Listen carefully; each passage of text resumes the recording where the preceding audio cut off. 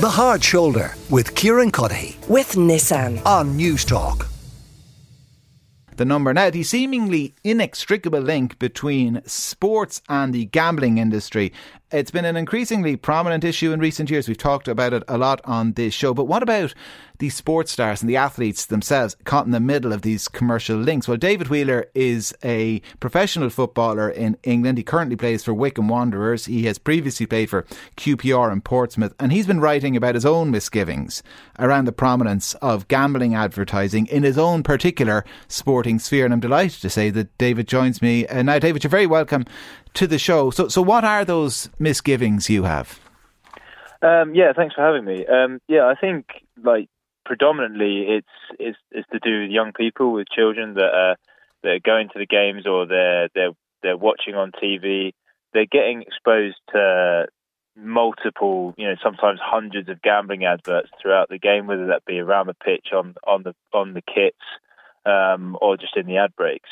So that as a bare minimum, I think needs to be cut out of the game.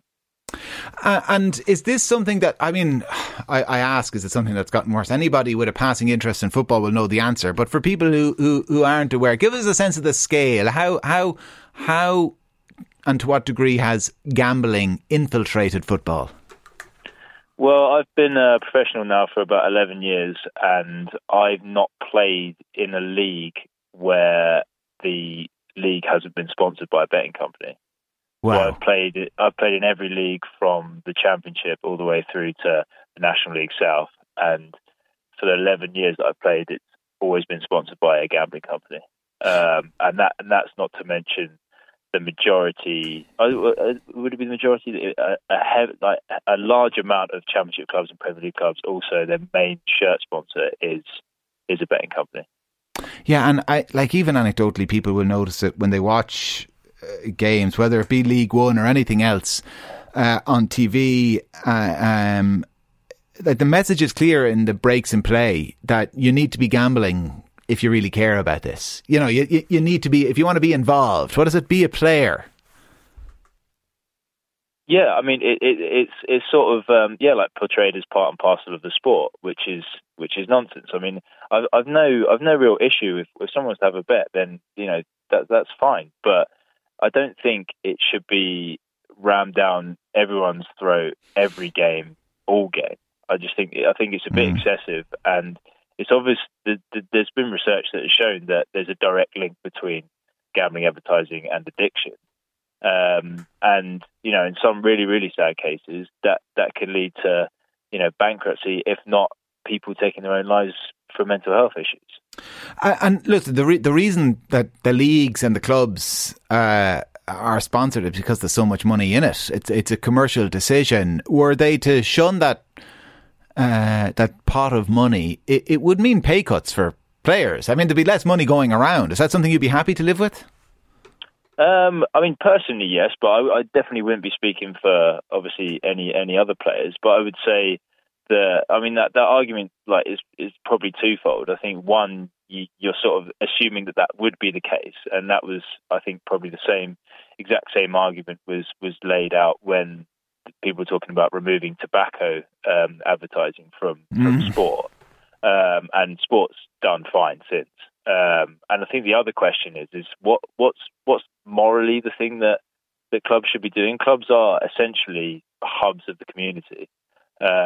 What morally should they be doing? There's a parallel with, should they be advertising more drilling for oil in times of climate crisis, for example? Are those the sort of things that they want to be advertising, promoting? I would guess no, but the current situation maybe so.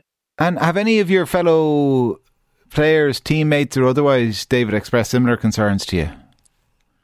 Not really, no. I think it's obviously, if you outright have the conversation, then most would agree. But it's one of those where most professional athletes, they're very, very focused, very dedicated, and often don't have too much time to be looking into these things and taking a stand on these things outside of their own performance.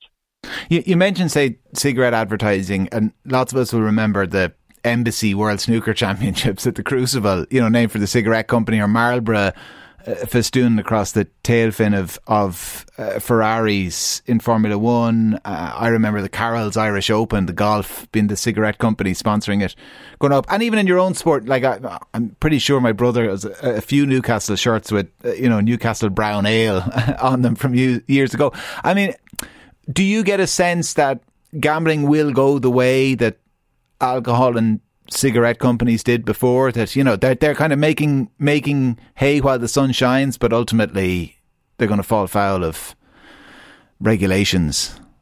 I mean, I'd like to think so. I think the probably the more evidence that comes out, it's just going to go that way, and hopefully the clubs have become more and more socially conscious as the years go on. That's obviously always the hope.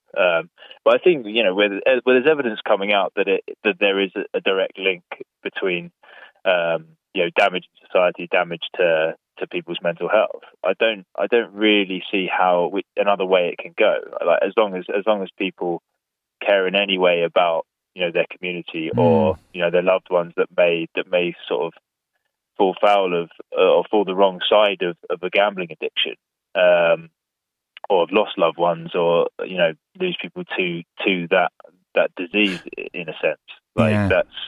I don't really see it shouldn't really go any other way other than to be sort of slowly weaned out of the game. It might be difficult to do that at the bigger clubs. I guess that link between the local community and the clubs gets a bit more fractured the bigger the club gets. I'm thinking of there's a number of clubs in the League of Ireland, for example, that have done this. They've making a decision themselves that they're not going to have any gambling sponsorship or advertising, and because they're much smaller clubs relative to what's in the UK and in England, there's that community link. I wonder, were there to be a pushback in the English leagues, it is probably from the lower leagues upwards you might see it, wouldn't it be?